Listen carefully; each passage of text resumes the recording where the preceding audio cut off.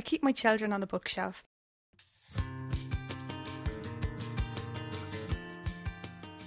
To be honest, I don't really dust them. They look after themselves, really. Although I have to say, the one with the clothes now gets a bit dusty every now and again. But sure, they look after themselves. One of my favourite things to collect are Child of Prague statues. The one I have here, the colours on it are blue and yellow, the Tipperary colours. And it was because it was actually given to me by a friend from Tipperary. So she was in Prague and she brought it back from Prague with Tipperary colours, even though I'm from Limerick. That's Emer, recorded by Susan O'Loughlin. Susan, why did you record her? Emer collects unusual ornaments. She has an interest in religious iconography and she's a particular interest in Child of Prague statues. She, in fact, herself does an impression of the Child of Prague. I'm serious. And so I wanted to sort of find out where her interest came from. Okay, and why ornaments? You decided to do something about ornaments? Yeah, I'm not really into ornaments myself. I'm kind of a bit of a minimalist. I'm not into clutter. That's what I see ornaments as. I see them as dust collectors.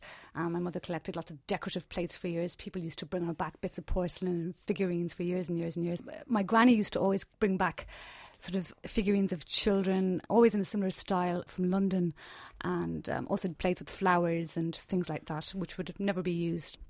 And I just curious why people collect these things, because I never really saw the value in it, I suppose, until I met the people in this programme, the Curious Seer, who told me the really interesting stories attached to the pieces that they collect. Emer's Child of Prague statue, her whole interest in it was sparked by a sort of a vision she had. Back when I was in college, I think I must have woken up one morning, I had a really bad hangover, and I just got out of bed and I just was like, you get a shock, and I was like, Jesus, I saw something in the room and I was like, God, it looks like the Child of Prague. To be honest, it was probably gas coming out of the radiator and it looked like it, and I was still hungover and a bit drunk. But I was like, that's really strange. And at the time I was looking for a part-time job. I went for an interview in this agency, and on the person who was interviewing me, on their desk was a statue of the Child of Prague. So it was kind of really, oh my God, moment. But I actually got the job. And so every day I came into work and I'd see the statue of the Child of Prague on my boss's desk, which used to kind of freak me out a little bit. But that's where I kind of got the interest in it. So I started collecting it from them. And I've always had a bit of an affinity with the Child of Prague.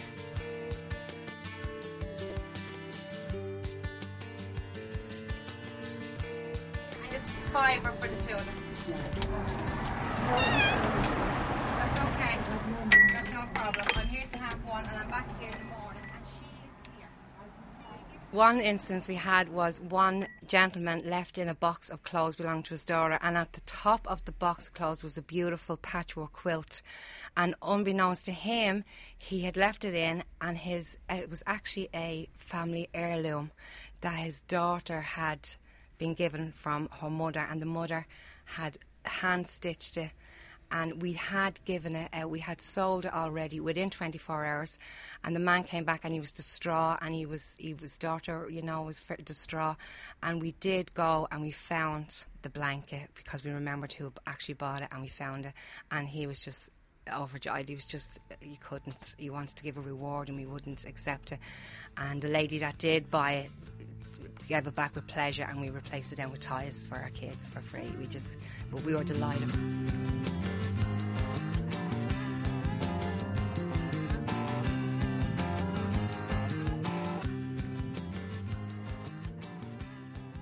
Tell me about this alabaster piece. This alabaster piece is one of a series of 4. Yeah, it's a weird story. I came through Holyhead on the train down to London. I said I'd go out and have a look at Abbey Road. Politely went inside. There was a doorman there, and I said, could I have a look possibly at the Beatles recording studio? I know it would be very early in the morning. This was about 5 o'clock in the morning, and I said, well, I'm sorry, sir, that you can't come in, but the Beatles are recording.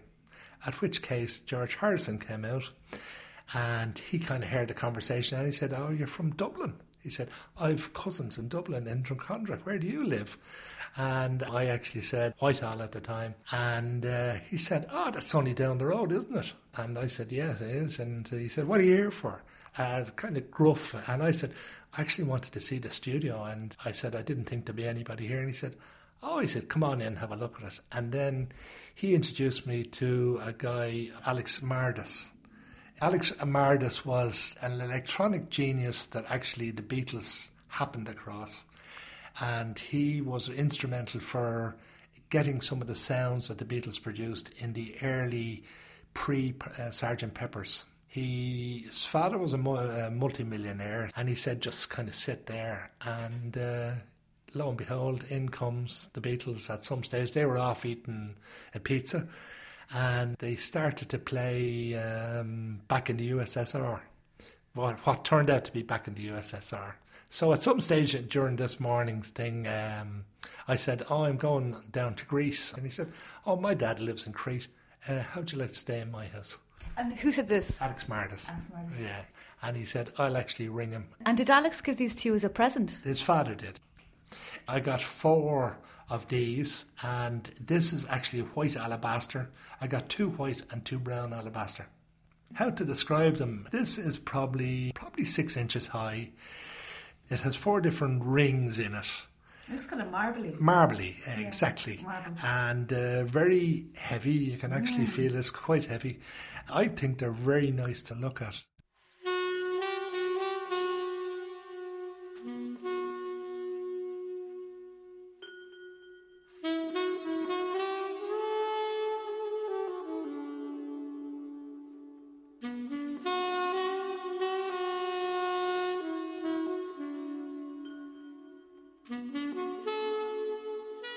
My parents left the States in the 50s, and all of our precious glass in China was packed in 6 barrels, and we came across the ocean with the barrels.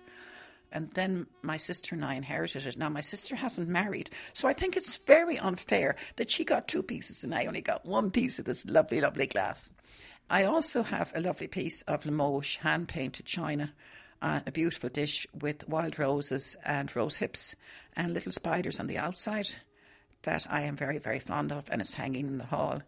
And there's another beautiful piece. The piece is a fruit bowl, a china fruit bowl, and it's hanging in the hall as well because I have bits and pieces of china all over the place. I suppose in a way they all tell stories, don't they? Ornaments and the fruit bowl here and the plates and the cut glass. They tell a great story about your grandaunt, and also I suppose a story of emigration. My aunt seemed to me to be rather ancient, this grandaunt. She worked for a very well-to-do family by the name of Alker on Park Avenue, and she lived with them all her life, so she was a live-in person. And my mother used to bring us to visit as children, and the Alkers must have been away, and we were allowed into their very, very posh apartment. And in that living room, seemed like to us hundreds of ornaments, but there was a preponderance of small china dogs, and there was a 3-tiered glass table, and all on this table were different ornaments of dogs. So my sister and I kept very quiet this time. All we did was count the ornaments, and we were also quite amazed because in front of her fireplace, we had never seen a fireplace before, I think, was a large bearskin of some sort of another. These seemed like, very exotic things to us as children. My aunt actually retired from this house at 65, but she had become institutionalised, and she and another one of the domestic staff set up a little house together in an apartment.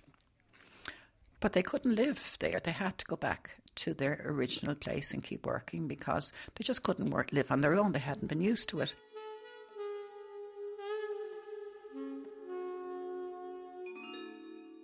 And will we move on to this other ornament? What's this big cup? This cup here again was my grandfather Peter Halpin was an actual famous runner, and the cup actually says the national championships. On the base here it actually says 1911. It's one of my favourite pieces. It's cup and base, probably a pure silver cup. Ornamental handles, probably about 6 inches high, and on a width again 6 to 8 inches. It's like a giant fruit bowl. Where do you actually keep it? I actually keep it on top of the computer as a kind of an inspiration. Anything that I kind of have that I have to do, I put it in that, and I take them out then, and it's kind of like a living presence to me. And from the giant cup to the giant fork, what is this? It's about 3 feet high or something long, is it? Let me see now how made high out of it wood. would be. Ornamental right from top to bottom, basically the face of an old man, like a spade fork at the end, but basically coming down in a totem. I got this up in Norway from a man called Peter Sturm. I arrived off the boat there going up to the Arctic in 73. Basically got off the boat and here was this giant man of about 6'3" to about 6'6", and he was actually 103. Now, what he actually done was he left Norway when he was 12 and he went across on the boat to America, and basically his job was to cut trees down, giant redwood trees, right across America and making a path out to the west. He had perfect English and his recall was absolutely fantastic. He actually said, "I'd like to give you a present," and he said, would I accept this and as part of my time of meeting him, because he said he didn't feel as if he had long to live on this life, and he said I would make a better use of it.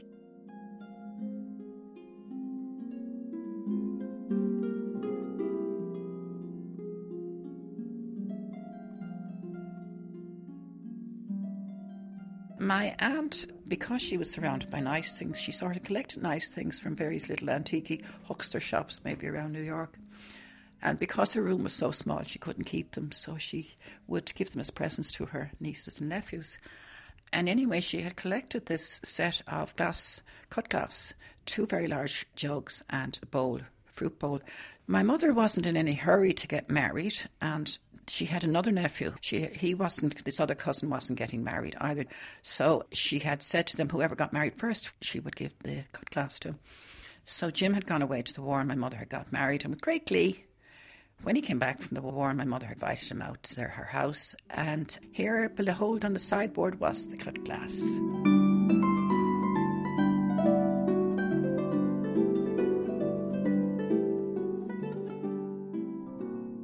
Can you remember the journey on the boat? Oh yes, I can remember it very well. The journey lasted 10 days. And then we came to Ireland, and we'd never seen so many hills and so much greenery before. We were coming into Cove, it was Easter Sunday. And there was people dressed in Irish costumes, and they were doing Irish dancing on the tender. That was the start of An Tostal. So then we had to travel from Cove to Ballina and on to Ballycastle. And there were 6 large trunks and 6 large barrels, all my mother's goods and chattels. So there were quite a number of stops on the railway to change, and we held up all the trains, waiting for them to take off 6 trunks and 6 barrels. My mother's ornaments were in the wooden barrels, and she had a particular beautiful set, a dinner service that her bridesmaid had given her, and which now belongs to my sister, and I think there's something over 100 pieces in it. And what saddens me is that so many people are getting rid of their family heirlooms of china, their mother's china tea sets. I picked up a set of Royal Tara china, complete 21-piece set for €7 in a china shop, and I think it's just so sad that people are letting these things go. I'm Ronan Kelly. You've been listening to The Curious Ear with Susan O'Loughlin, who's been listening to people talking about ornaments. And what do you think of people who say they're dust collectors and things like that? No such a thing, as long as they keep them clean. And there's plenty of feather dusters that you can dust them with. Yeah. No, he's lovely.